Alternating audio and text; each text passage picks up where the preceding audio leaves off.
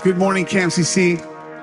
Just a reminder today that we serve a God of the impossible, a God who conquered death, hell, and the grave.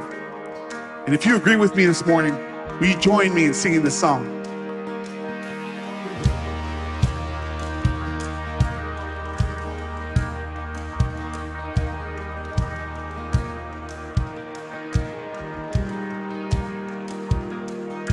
Saturday sun, surely it was through. Since when has impossible ever stopped you? Friday's disappointment, Sunday's empty tomb. Since when has impossible ever stopped you? This is the sound of the dry bones rattling. This is the praise make a dead man walk again. Open the grave, I'm coming out. I'm gonna live again. This is the sound of the dry bones rattling.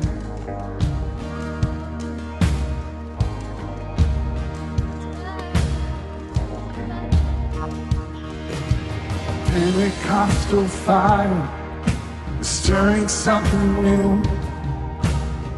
You're not gonna run out of miracles anytime soon. Resurrection. Resurrection power, where the life is true. I believe there's another miracle here in this room. This is the sound of dry bones rattling. This is a praise, make a dead man walk again. Open the grave, I'm coming out. I'm gonna live again. This is the sound of dry bones rattling.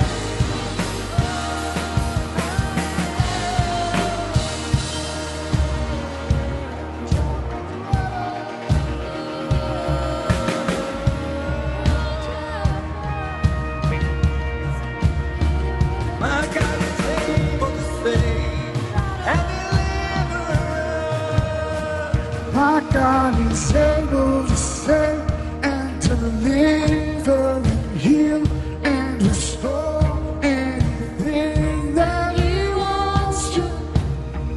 Just ask the man who is strong on the wrong to get life.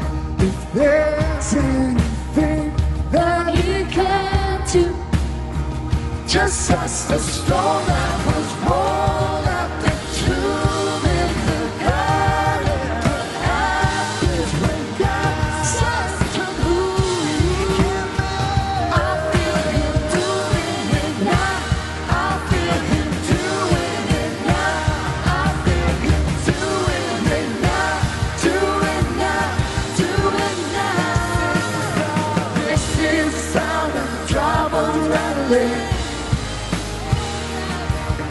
This is a praise, make a dead man walk again.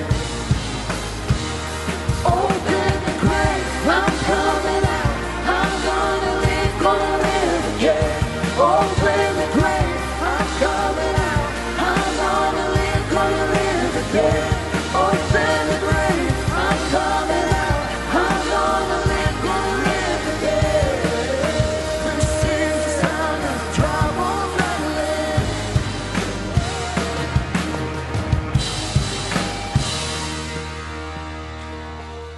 Yes, God, you bring us back to life. You give life into these dry bones. We just pray this morning that we would come with expectant hearts for what you would do. We just pray that your peace would settle on this house, that you would remove all fear from our hearts, and that would be restored in you. Let Him turn it in your favor. Watch Him work it for your good. He's not done with what He started. He's not done until it's good. Help me out, church. Let him turn it in your favor. Watch him work it for your good. He's not done with what he started. He's not done until it's good. Hello, peace. Hello, joy. Hello, love. Hello, strength. Hello, hope. It's a new horizon. Hello, peace. Hello, joy. Hello, love. Hello, strength. Hello, hope. It's a new horizon. If you're ready for a break, just open up and just receive. Oh, what he's pouring out is nothing you ever see, You ever see? you ever see. Hello, peace, hello, joy, hello, love, hello, strength, hello, hope. It's a new horizon. Hello, peace, hello, joy, hello, love, hello, strength, hello, hope. It's a new horizon. It's a new horizon. It's a new day. It's a new day. It's a new day. It's a new day. Fear is not my future. You are. You are. Sickness not my story. You are. You are. Heartbreak's not my home. You are. You are. And death is not the end. You are. You are. Do you believe it, church? Fear is not my future. You are. You are. Sickness not my story. You are. You are. And heartbreak's not my hope. You are. You are. Death is not the end. Jesus, you are.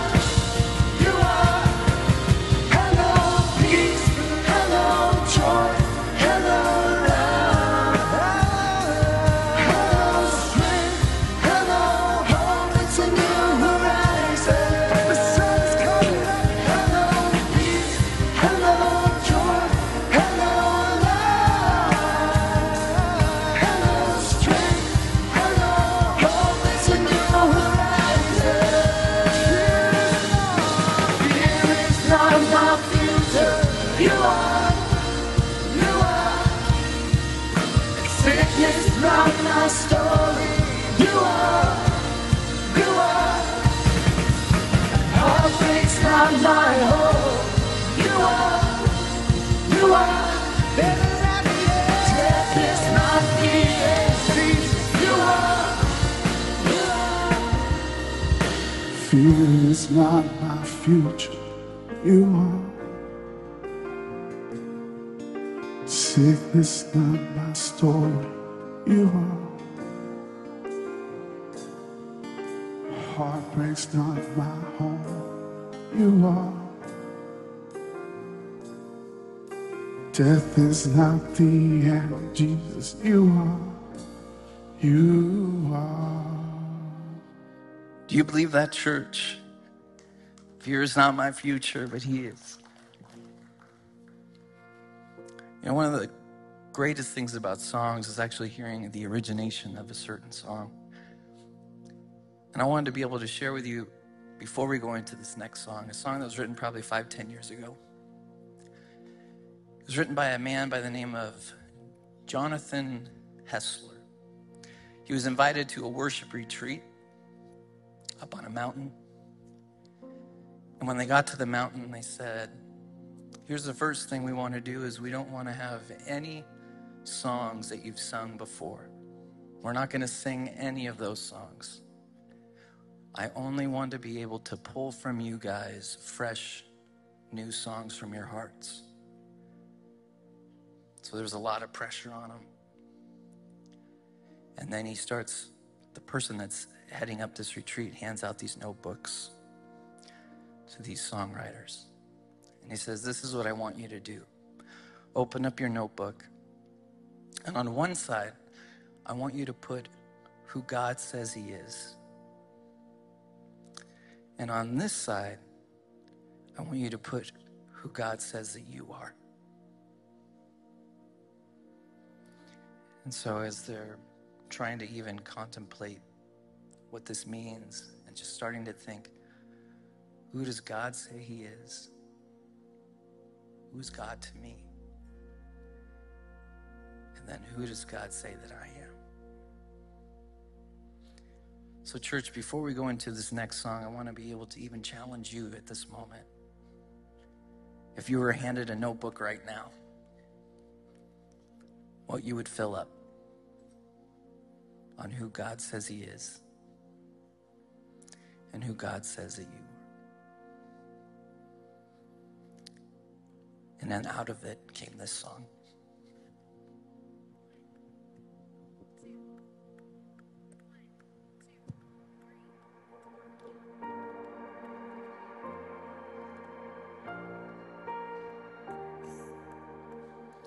You unravel me with a melody. You surround me with a song of deliverance from my enemies, till all my fears are gone. And the church sang, I'm no longer a slave to fear. I am a child of God. That's who you say I am. No longer a slave to fear. 'Cause I am a child of God.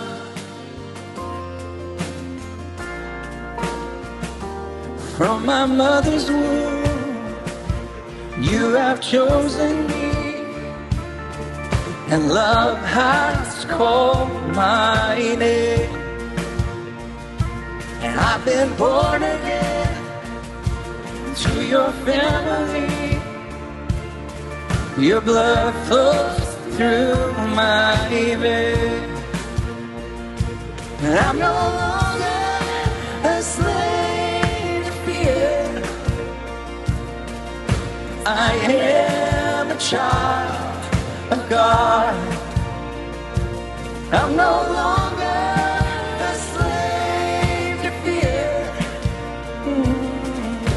I am a child of God. Do you believe it? I'm no longer a slave to fear. I am a child of God. No longer a slave to fear. I am a child of God.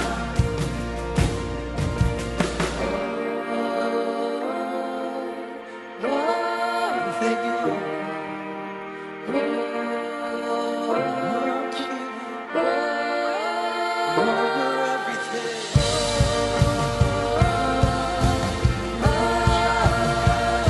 Child of the King.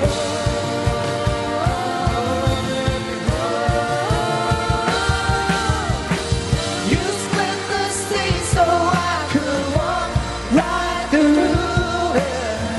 My fears were drowned in perfect love. You rescued me so I can stand and sing. I am a child of God. You split the sea so I could walk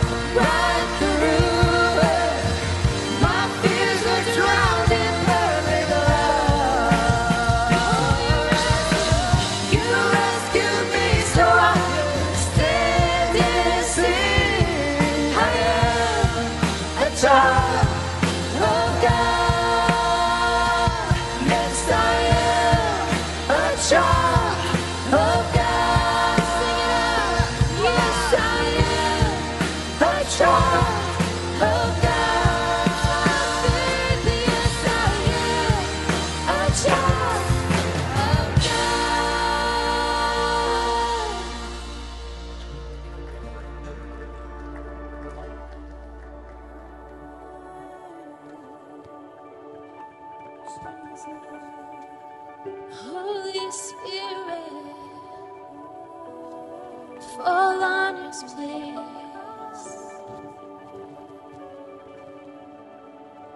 And Spirit of the living God, Spirit of the living God, we only wanna hear your voice, hanging on every word.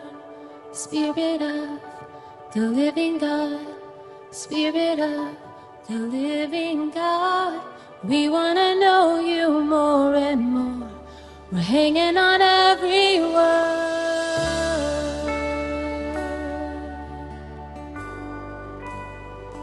Come and speak to us, Holy Spirit.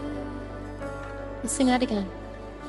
And Spirit of the living God, Spirit of the living God, we only wanna hear your voice. We're hanging on every word. And Spirit of the living God, Spirit of the living God, we wanna know you more and more. We're hanging on every word. 'Cause when you speak, when you move, when you do what only you can do, it changes us, it changes what we see. And what do we see when you come in the room? When you do what only you can do, it changes us, it changes what we see.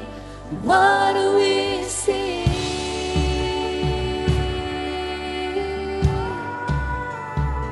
You're changing everything.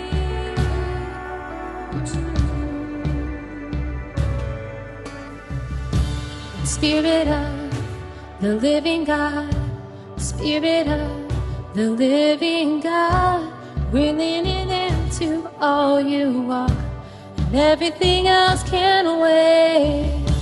Spirit of the living God, Spirit of the living God, come now and breathe upon our hearts.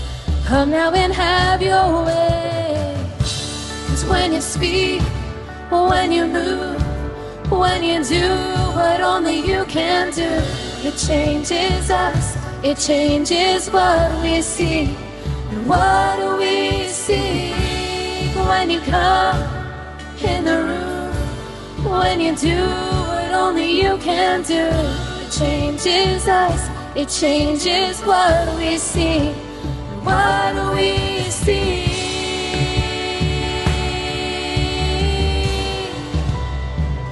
You're changing everything. And when you move all our fears. And when you move us to tears. And when you move all our fears. Yes, you do. And when you move us to tears. When you fall, we fall on our knees. And when you fall, we fall at your feet. And when you fall, we fall on our knees. And when you fall, we fall at your feet. Yeah. When you speak, when you move, when you do what only you can do, it changes us, it changes what we see. And what do we see when you come in the room? When you do what only you can do, it changes us, it changes what we see.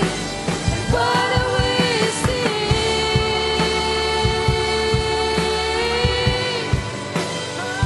Oh, you're changing everything. Oh, you're changing me. Spirit of the living God, the Spirit of the living God. We only wanna hear your voice.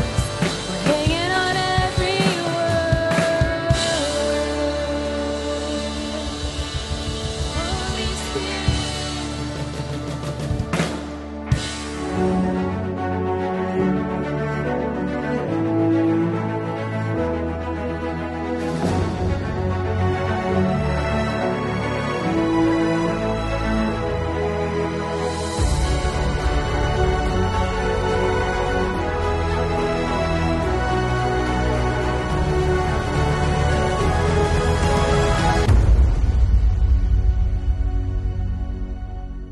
Good morning. Welcome to Camarillo Community Church. We are so glad that you're hanging out with us today. I know several of us are online because of the time change. I got up at 5 this morning, which was really 4, which is crazy. But the cool thing is at the end of the day, we'll have more light, and so we can go on walks later, and I always like that time of year, so that's awesome. So we're glad you're with us, whether you're online, it's okay, you're not cheating, we feel you. And if you're in the video venue, welcome as well, and all of us in the building, welcome. If you meant to go to the 9 a.m. service, and yet you're here at the 10:45, we understand, it's okay, your secret is safe with us. Hey, a couple things before we get started is we have a couple announcements to make that are very important. Number one, we do have a worship night this week on Tuesday. I want to invite you all to be a part of it. Certainly, if you're online, please come out and be a part of it. Half of what we do around here is to try to wade through and get through all the distractions of life to where we can just see God where he's seated on the throne. And here you have an opportunity on Tuesday to just get past all that stuff and just worship the Lord together. I mean, whatever the politicking is going on at your workplace, whoever's cutting you off, whoever's taking credit for you or whatever, all this stuff that goes on, you can say, I'm just going to get away from all that, rise above it, and worship God. We'd love for you to be here on Tuesday. Now, we're asking growth groups to come together, maybe sit together and worship together at the worship night. And if you have children, they're going to have obstacles and popsicles. They're going to have fun. I think popsicles, stickles, am I saying that right? Obstacles and popsicles or popsticles? Whatever. They're going to love it. So bring them and let's have a good time together on Tuesday night. The other thing I want to highlight is this and kind of explain this.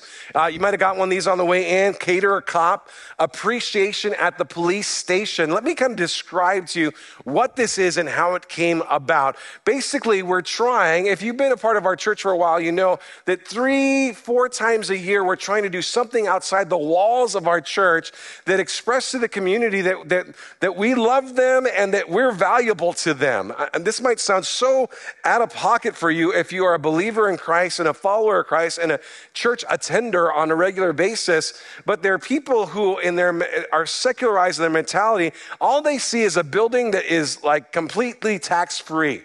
And they think to themselves, if Walmart was there, at least the city would be getting taxes. And so we take up space in their mind. But when we do these activities, we're able to turn that on its head and say, no, you want us here. We're doing things that matter in our community, whether or not people buy into our faith belief system or not. And so that's what we do. We do it about 2 or 3 times a year. And so we decided to do a Cater a Cop initiative, which is appreciation at the police station. Some of you guys don't know this probably, but I have a brother-in-law. Meredith has a sister who's married to a young man who is a police officer in our county. And last fall, we had a birthday party celebration, and then we have Thanksgiving, and so the family gets together. And I was just asking him, hey, how are you doing? How are things on the beat? Those type of things. And he goes, you want me to be honest with you? I go, yeah. He goes, well, there's a lot of low morale. I go, tell me about that. He goes, well, when you get all these, news, kind of notoriety on the news stations that all have to do with somebody being ill-treated.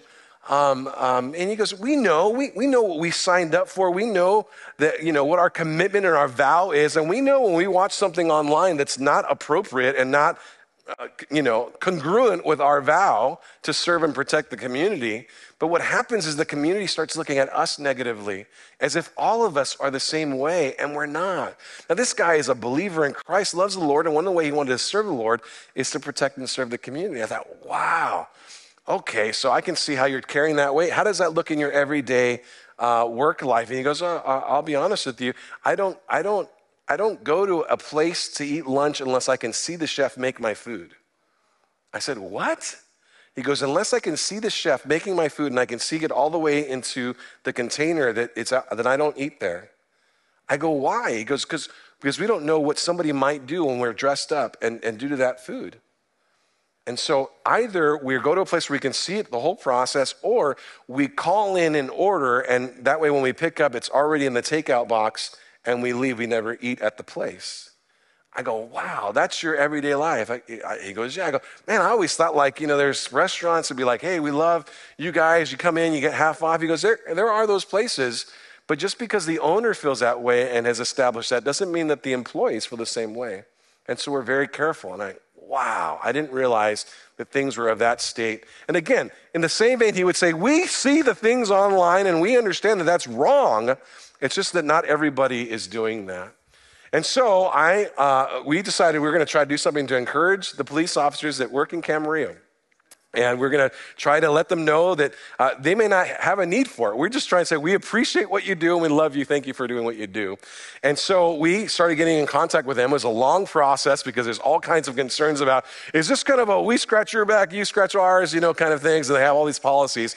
We finally got to the place where we realized they have 2 briefings a day. It was a morning briefing and an evening briefing. And they're going to allow us to cater a briefing. So we're asking you to go to Wood Ranch, grab a gift card at any denomination you want to grab, drop it off the church all month long, and we're going to gather all those gift cards together, and as many briefings as we can cater, we're going to do. And what they'll do on their side is they're going to let everybody know, hey, we're being sponsored this week. We're having a catered briefing from Wood Ranch, Camarillo Community Church, and all the officers will be there if they hear Wood Ranch. That's why we're not doing like Taco Bell. You know what I'm saying? And so we want them to feel appreciated, right? And so they'll go in, and then they also said, and you can bring a team with you that can serve the catered meal as well to them before the briefing, and then we leave before their briefing starts, kind of a thing. And so we're asking for 2 things. One, I know time schedule is not for everybody. I can't be there, but I can go get a gift card. Great. That would be one way to be involved. The second way is if you're able, your schedule allows, to go with us and be there to actually serve the police officers at these briefings. You can sign up on a list and let us know. And then as we get the dates, they're to be announced right now, as we get the dates, and we know how many of them we can cater, because I don't know how much money we're going to get. We'll do as many as we can. Then we'll start sending out dates on that email list. Hey, we got this date. Do you want to be involved in catering? You can do it twice. Our staff team will probably do one of them together. It's just going to be a way for our way of saying we appreciate what you do in our community.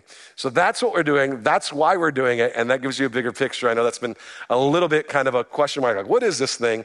Now you have all of it. All right? So I hope you'll be part of that with us this month. Now, I got to jump in. When I was a teenager, I became a Christ follower around 14 or 15 years old. And that was, and I say 14 or 15 because it wasn't just like a day. It was like a process for me. It really is a deliberation process. And some of you can associate with that. Some of you is like, no, just God got a hold of me one day and boom, everything changed. And some of you is more like a process. And maybe some of you are in that process right now and just know that that's okay. But I remember that season very, very well. And I had a friend of mine who was my age, maybe a year or 2 younger than me. And we were kind of on the same track. We were going to church together. We go to church together on Wednesday nights. We get to go to church together on Sunday mornings. And then we even have a Sunday evening service. So we were always at church, it felt like.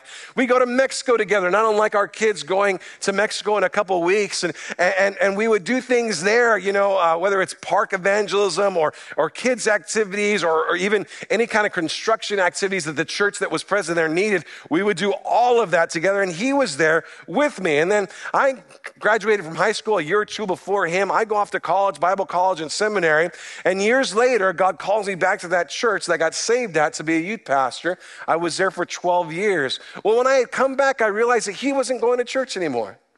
Like he had dropped off the scene. No church life, no God in his life. And I thought, wow, that was really interesting because we were on the same trajectory. We were on the same path. We were like going in the same direction. And so I decided to reach out to him, get reacquainted, and, some time had gone by. I knew he was a big baseball fan. I at the time, owned some Giants tickets, and so I invited him to opening day at San Francisco Giants at the new ballpark. And, of course, he said yes to that, and we went to the game. I believe we won. It was awesome. And then we were on our way home, and traffic on the Bay Bridge, there's a lot of time to talk. And so as we're talking, I just said, hey, man, what happened?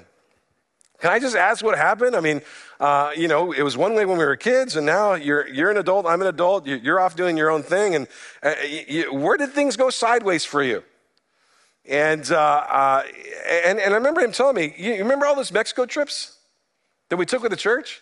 I go, yeah, I remember the Mexico trips. I remember being they're profoundly impactful for me. I even felt like my faith was growing as we were there, as we were helping others. He goes, yeah, well, when I went, I felt really good about it too. But what I would do is I would take my spring break and instead of going with my high school baseball team and playing the tournaments during spring break, I would say, I'm not doing all that, and I'm going to Mexico with my church.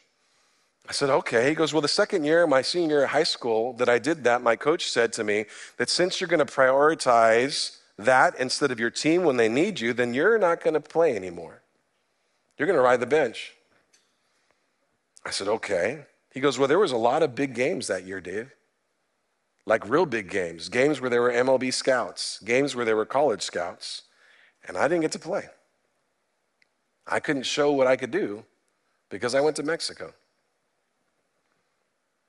And then he went on to share about how he had this big dream to play in the Major League Baseball, and he had thought that if he'd lived for God, that God would give him his dream. I'll never forget, he said the line, he goes, I was really wondering, like, when is this going to actually work out for me? When is this actually going to work out for me? And when it didn't work out for him, and the MLB dream didn't happen, he checked out. And that's when I realized that we weren't on the same track at all. You see, I had come to the place where I understood that God was to be worshiped in the high times and in the low times. That when difficulty arises, that's not a reason to check out. No, that's still a time to worship God even through the low times. And certainly in the high times, it's easy to worship God. But he had come to a place where he understood God to be there almost as like a good luck charm. Like if I do this for God, then God will do this for me. I'll give this to you, God, and you give this to me. And he had this kind of transactional idea of what God would be in his life. And I realized that we weren't on the same page at all. Today we're going to explore whether or not our faith paradigms have us serving God or have him serving us. How do we know if we have God in the good luck charm category? And how does adversity in life provide us the key to knowing? What happens to our faith in the midst of negativity in life, negative circumstances? Does that faith falter? Does that faith flatten? When does our faith splinter and when does our faith shatter? And for that, we're going to be in 1 Samuel chapter 4. I encourage you to turn there with me. I got a new Bible because it has larger print and I'm getting older. And it came with like a guarantee my preaching will get better in 30 days or less. And so I'm excited about that for you.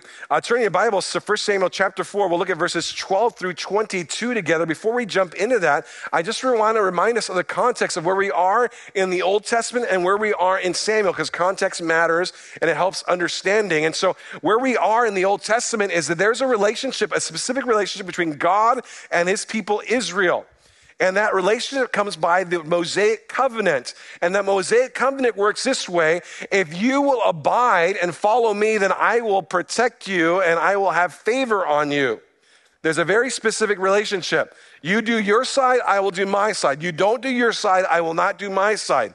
And it's important to keep that in mind when we read the Old Testament, because we come by way of a different understanding or a different relationship with God today, and we got to make sure that we make the connection straight. God's presence, or his protective presence and glory and favor, was predicated on their obedience. You don't fulfill your covenant obligations to me, then you can't expect God's presence and you can't expect his help in your times of difficulty. Now we come on the scene in 1 Samuel chapter 4, and if you were here 2 weeks ago, you remember this. There's a battle that happens between the Israelites and the Philistines. And 4,000 people die. 4,000 Israelites die, and they lose that battle. And instantaneously, it's like, what happened? Why didn't God spare us? What's going on? We would have expected the God of this world to have given us the victory in that battle, and we didn't get it.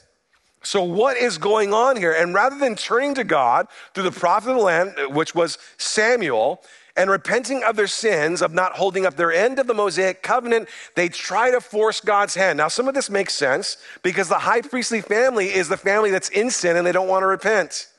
Eli and his sons are doing bad things, bad ways, and they don't want to repent. And so they say, you know what we'll do? Rather than going and repenting to God and asking of what God has for us through Samuel, we'll just force his hand. And here's how they force his hand.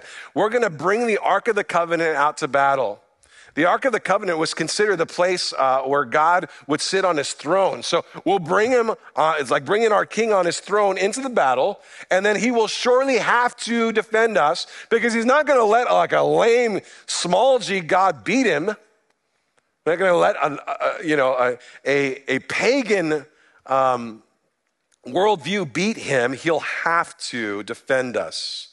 They reason with themselves because the throne seat of the Lord is the ark itself, that if they brought it into battle, that it would force his hand, effectively turning God into a genie in a bottle that you rub, a lucky charm, a rabbit's foot, which, by the way, none of that is recommended, turning God into that. And so they come back from the battle, as we saw 2 weeks ago, and this time 30,000 troops are lost. That's where we pick up the story and we ask the question, how do you know if you have faith in God, true faith in God, or simply a good luck charm? How do you know if you have real faith in God or if what you have is simply a good luck charm? The first indicator is going to be whether or not life's adversity splinters your faith paradigm. How do you know if you have true faith in God or if what you have is simply a good luck charm in God? The first indicator will be whether life's adversity splinters your faith paradigm. Let's look at this in verse 12 through 17. It says this, a man named Benjamin ran from the battle line, and came to Shiloh this same day with his clothes torn and with dirt on his head. And when he arrived, Eli was sitting on his seat by the road watching, for his heart trembled for the ark of the Lord. And when the man came into the city and told the news, all the city cried out. And when Eli heard the sound of the outcry, he said, what is the uproar? And the man hurried and came and told Eli. Now Eli was 98 years old, and his eyes were so set that he could not see. And the man said to Eli, I am he who was come from the battle. I have fled from the battle today. And he said, how did it go, my son? And he said, and he who brought the news answered and said, Israel has fled before the Philistines. There's also been a great defeat among the people. Your 2 sons, Hophni and Phinehas, are dead, and the ark of God has been captured. How do we know if our faith in God is real or if it's simply a faith in a good luck charm? Well, the first indicator is whether adversity splinters our faith paradigm. Does your faith get rocked in the midst of situations where adversity comes on the scene? And we see that here as a city is in mourning. The report comes back from the battlefield. A man runs back to the city. His clothes are torn. He's got dirt on his face and his head. And the putting of dirt on your body or dust or ashes on one's head was a typical sign in both Old Testament and New Testament periods, like an ancient way of symbolizing a certain thing. In fact, if you're taking notes, it symbolizes 3 things. It was a means by which the living could identify with the dead. Secondly, it was very symbolic of the representation of burial. That's why you're throwing dust or dirt on yourself. It was a sign of extreme anguish and distress, so that you can tell what has happened by the way the guy's dressed. He's running in, his clothes are torn, he's got all this on his face. You know, this ain't good. But at the same time, Eli's blind, so he doesn't see that. He just hears all this commotion, and the guy runs towards and has to tell him. But he should be able just to see it if his eyes were good. Now, interestingly enough, the text says that he was sitting on his seat on the side of the road. And it's so interesting and almost like ironic that in chapter 1, he was sitting on his seat just outside the temple. And we see what's happening. He's getting further and further away. He's being displaced by God. You didn't honorably live up to what you were supposed to do as a priest. You didn't set down your kids. You ate of the food that they were unjustly getting for themselves. And so now you're getting further and further away from the temple of God. And so he sits there, and the guy comes up to him and says, the ark has been captured. The high priestly line has been delivered a deep blow. Everything of national significance was gone. The high priestly family themselves have two of their priests killed, Hophni and Phinehas, which, by the way, this was predicted earlier in the book of 1 Samuel. The ark had been captured. The battle had been lost. Troops were scattered. Many are dead. In all this, the future looks grim. Doesn't look good. And as a process and a byproduct of this, faith gets splintered. How is it that God, who promised us that he would defend us, didn't do it? The first time he didn't do it, 4,000 people died. The second time, we brought in the ark itself, which represents the very presence of God, the very favor of God. And yet he still didn't do it. Not only did he not do it, he got captured.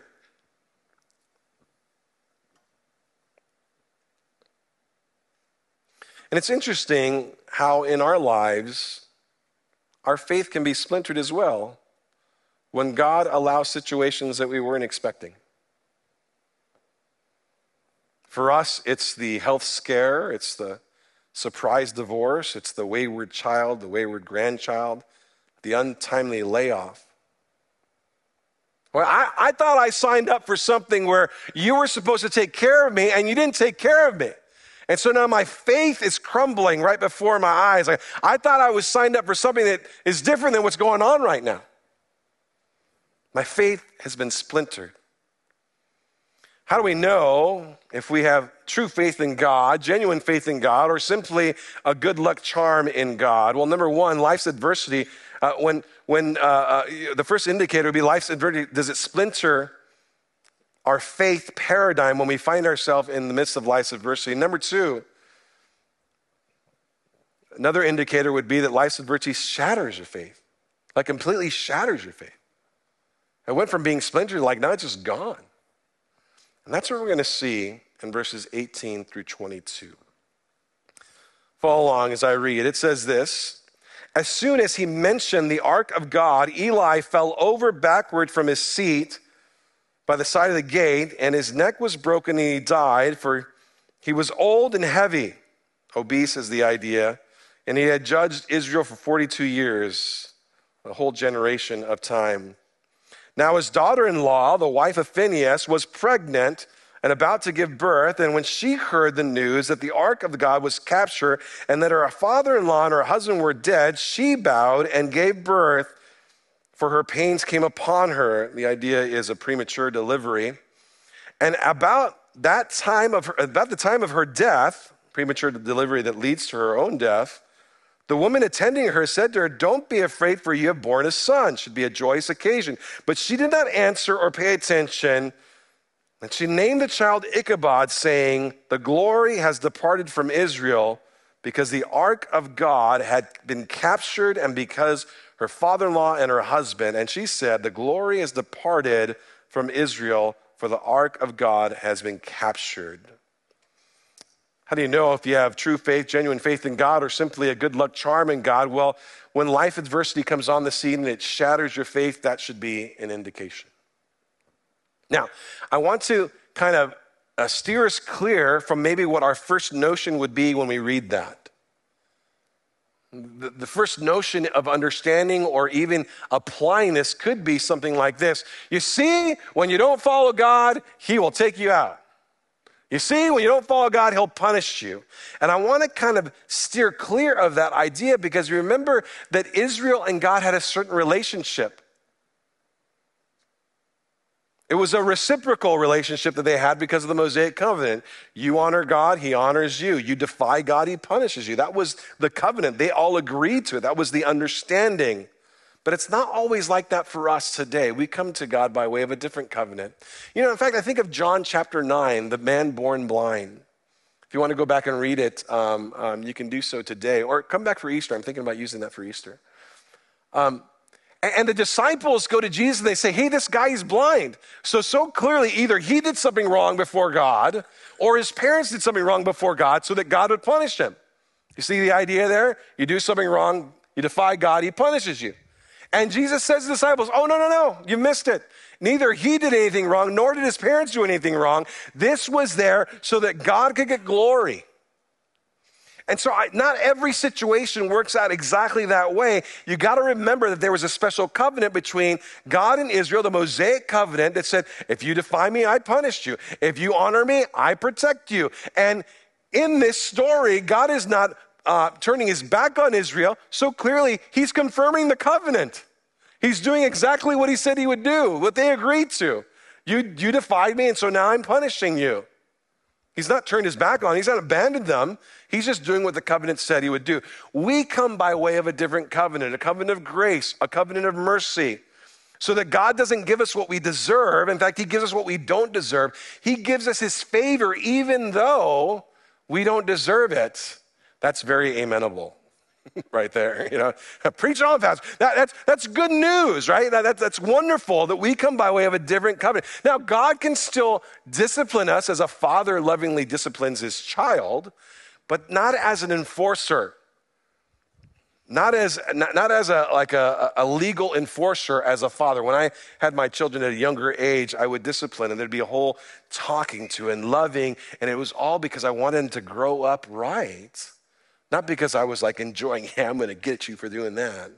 And sometimes we can have that notion with God because of the Old Testament, but that's just not the relationship that we come to God in. So you got to keep that in mind. This is why I don't think the main takeaway from this is when you mess with God, God gets you.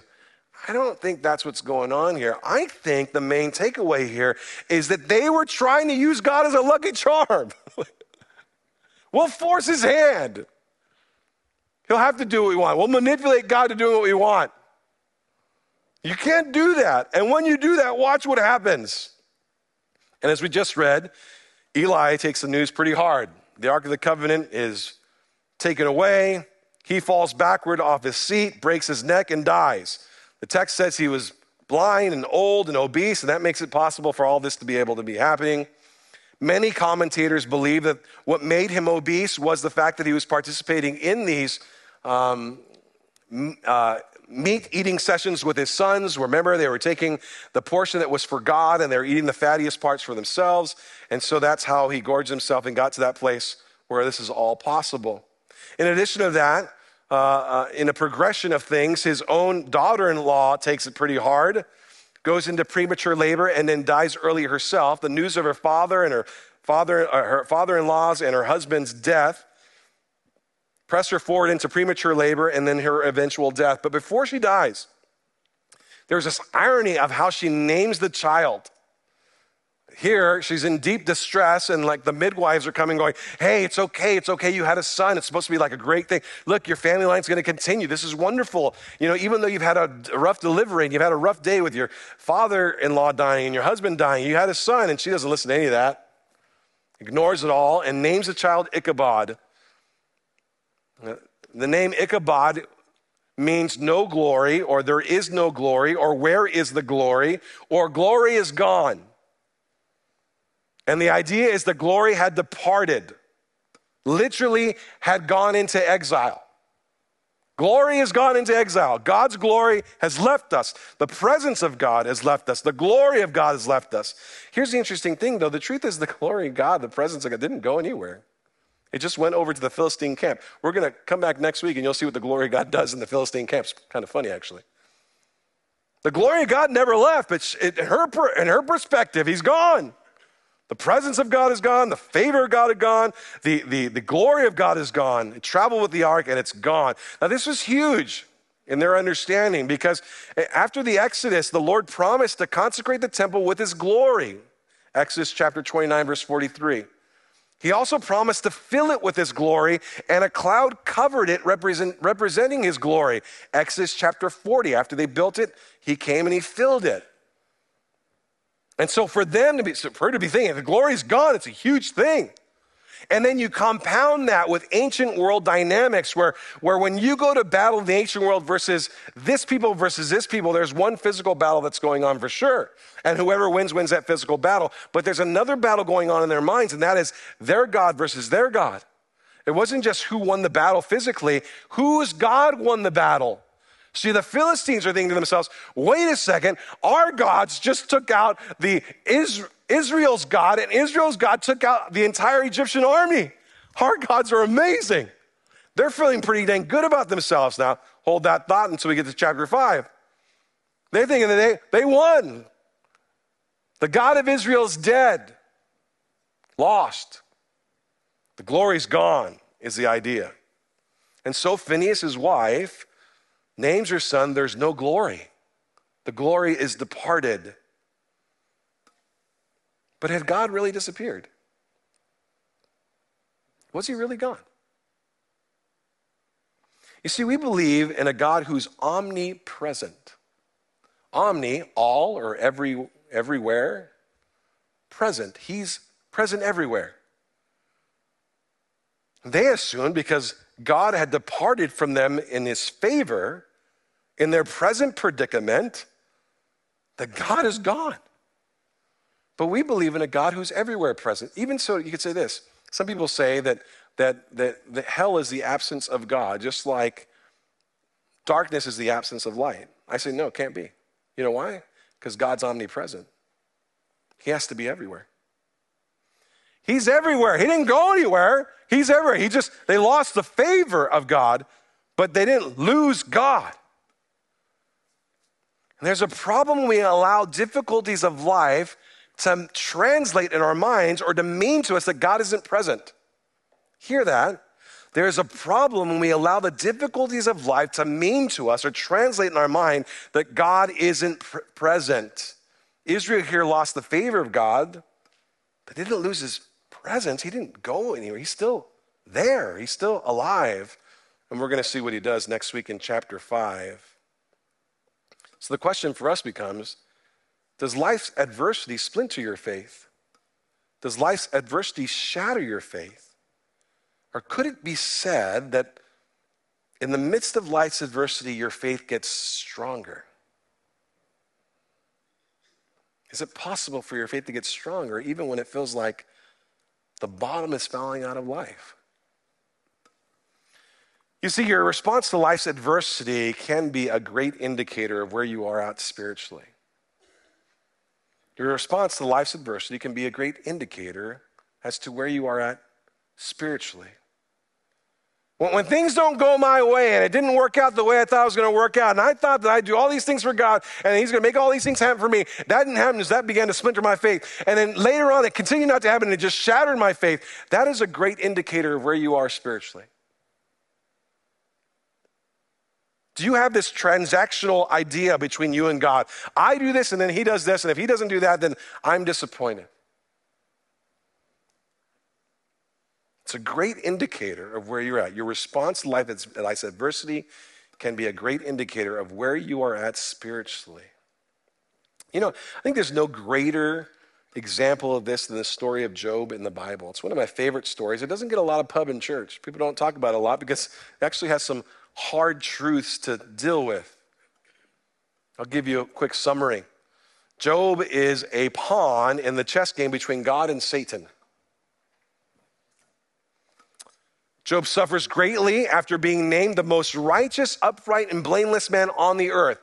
Job chapter 1, verse 8. After his children are killed, because Satan says to God, yeah, I know you think he's godly, but if you give me access to his life, I'll mess it up to where he won't love you anymore.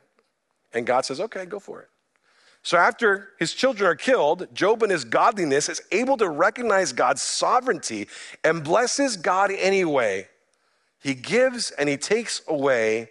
Blessed be the name of the Lord. Job chapter 1, verse 21. Job goes on for chapters on end, defending God to his friends and his family who are trying to deter him from his faith because obviously this is not working out for you, Job. His own wife says, why don't you just curse God and die? Job chapter 2, verse 9.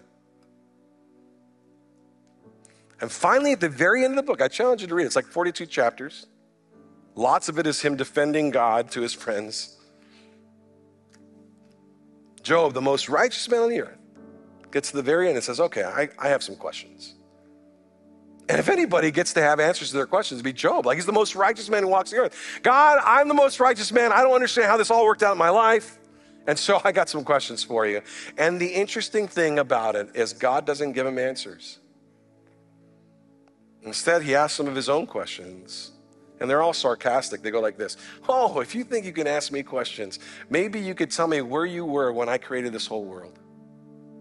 You see, I'm the one who makes the whole thing spin and float. You must have been there when I created the skies and I made it all work together.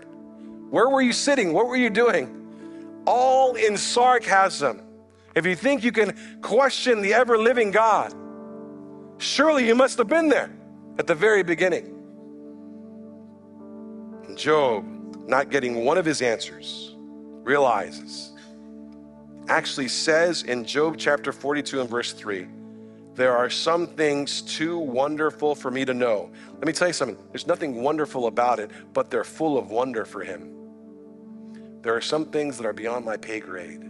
He gets to know, I don't. He's God, I am not. Don't miss it. It was in the midst of life's adversity that Job appropriately realized that there are some things that are higher than him. And it's a credit to him as godliness historically. He's not God. He's God and I'm not. Blessed be the name of the Lord. Your response to life's adversity can be a great indicator of where you are at spiritually.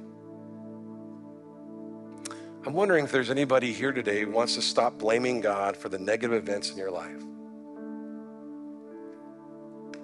Remembering that God cannot be relegated to a lucky charm that simply exists to do your own bidding in life.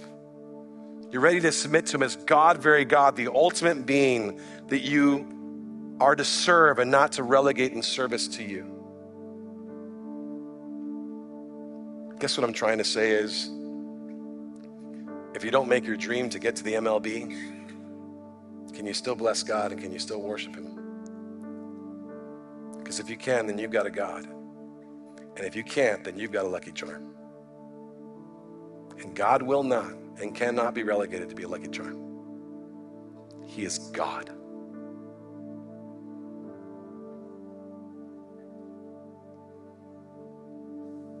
He's the Almighty God who deserves to be worshiped in the high times and in the low times. You know, I have to say, one of the hardest times in my Christian life was when my mother passed away some 20 years ago. And she was the greatest woman in my life. At the time, I only had been married to my wife for a year. And so she was still the foundation for me. She had passed away suddenly, a little unexpected cancer. She was young.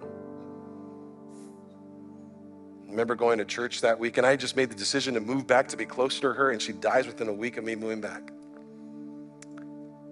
I went to church that weekend, and they were singing this song on the stage, and it was completely random, but it was that song that quotes that line from Job.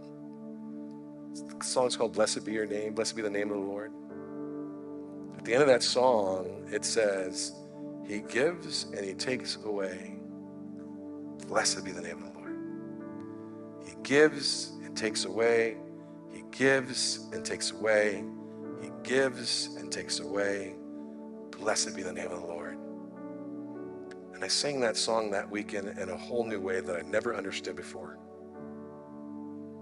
In tears, as I thank God for giving me such a wonderful mother. And at the same time, blessing him as he took her away and took her home to be with him.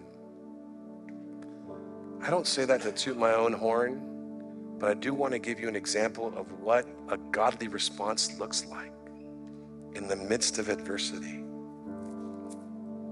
We serve God and worship him. We don't turn him into our little puppet to where he serves us and worships us. That's what we have in mind. Why don't you bow your heads and pray with me?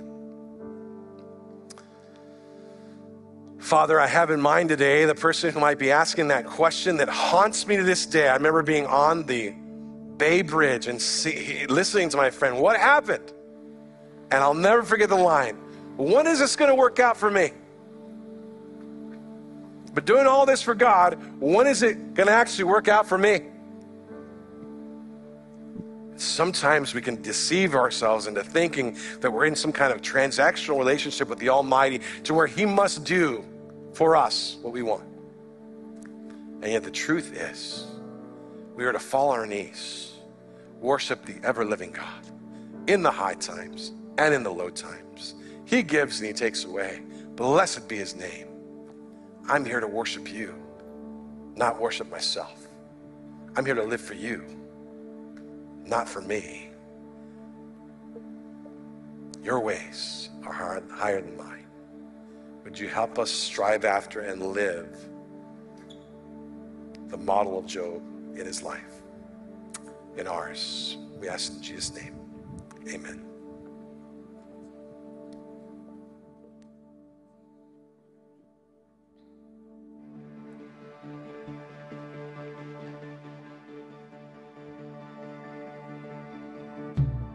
Wrote the word at the beginning, one with God the Lord Most High. Your hidden glory in creation, now revealed in you are Christ. What a beautiful name it is. What a beautiful name it is. The name of Jesus Christ, my King. What a beautiful name it is. Nothing compares to this. What a beautiful name it is. The name of Jesus. You didn't want heaven without us, so Jesus, you brought heaven down. My sin was great, your love was greater. What could separate us now? What a wonderful name it is. What a wonderful name it is. The name of Jesus Christ, my King. What a wonderful name it is. Nothing compares to this. What a wonderful name it is. The name of Jesus.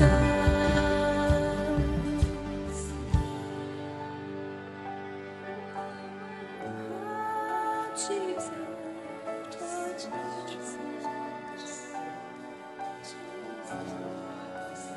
Death could not hold you, the veil torn before you. You silenced the boast of sin and grave. The heavens are rolling the praise of your glory, for you are raised to life again. And you have no equal, you have no rival. You're meant forever, God, you reign. Yours is the kingdom, yours is the glory, yours is the name above all names. What a powerful name it is. What a powerful name it is. The name of Jesus Christ, my King. What a powerful name it is. Nothing can stand against. What a powerful name it is. The name of Jesus. What a powerful name it is. The name of Jesus. What a powerful name it is. The name of Jesus.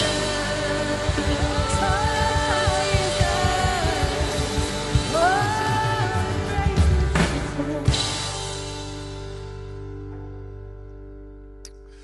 Amen. There is power in the name of Jesus.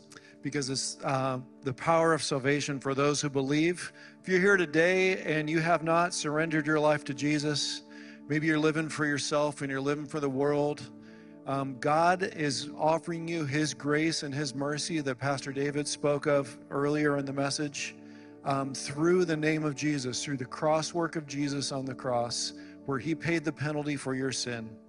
In order to receive that, all you have to do is repent, turn away from the world and the world's way and living for yourself, and accept God's offer to forgive you and begin to follow him. If you're ready to do that and you're here today, we want to be part of that with you. And we just ask, if you're in this room after this service, go to the lobby at the left-hand side of the counter on your way out. There's people there ready to talk with you and answer any questions and help you along in your journey towards Christ. If you're online, go to camcc.net and click on Next Steps.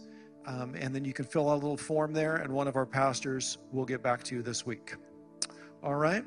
We're going to receive our offering now. It's one of the ways we worship God. We put him first in all things.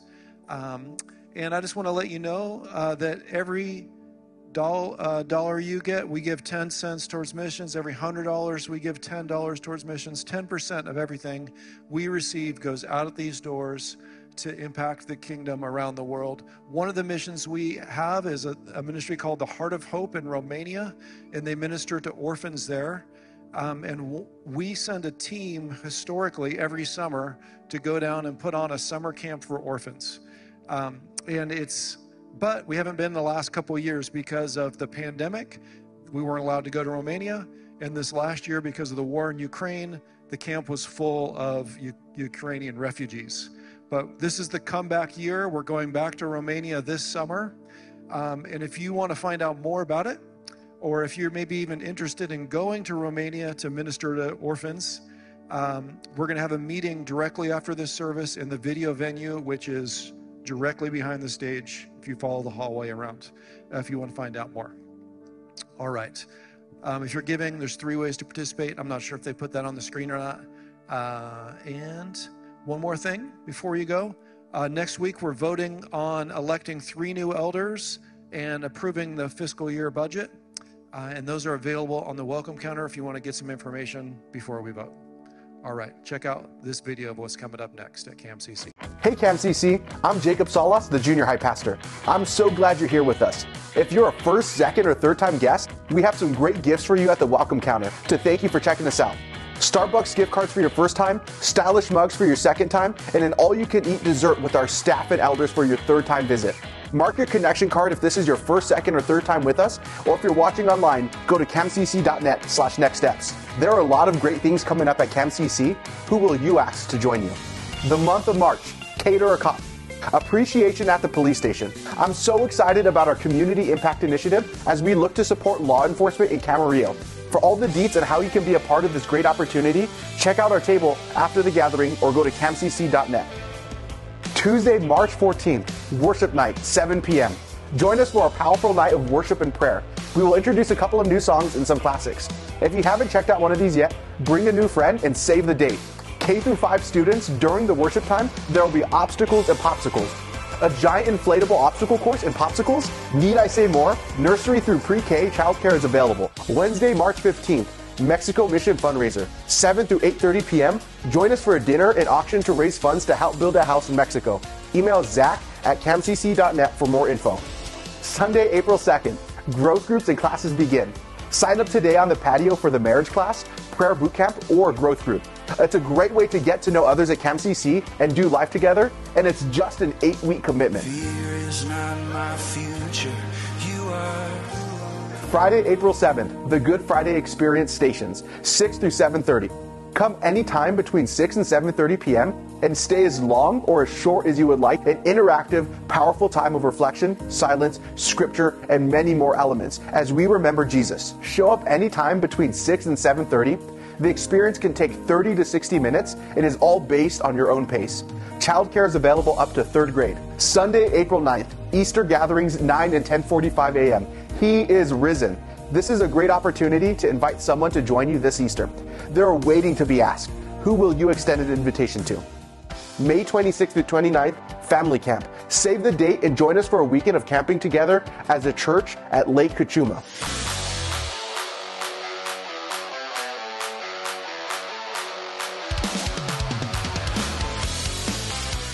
To stay in the loop of what's going on at Camp CC, follow us on Instagram, like us on Facebook, and subscribe to our YouTube channel. For more info on any of these events, go to campcc.net. Just want to thank Pastor Dave so much for that message this morning. It's never easy talking about adversity, and nevertheless, all of us deal with it on some level. I'm sure you've dealt with it this week, maybe this month, this year. But what just a great reminder that He is God and we are not. And I guess my prayer for you this week would just be, as you're going about your week and seeing all those little leprechauns and pots of gold and rainbows everywhere because it's St. Patrick's Day, that you'll just remember that God is not our lucky charm and that He is all powerful and omnipresent and just everything that we need. So just reminder, don't forget to get your gifts on your way out, and that we have a worship night this week, and we are really looking forward to that and really hope that you'll be here and will join us for a time of worship where we're really expecting God to show up and move, and we just would love for you to be a part of that. So have a great weekend.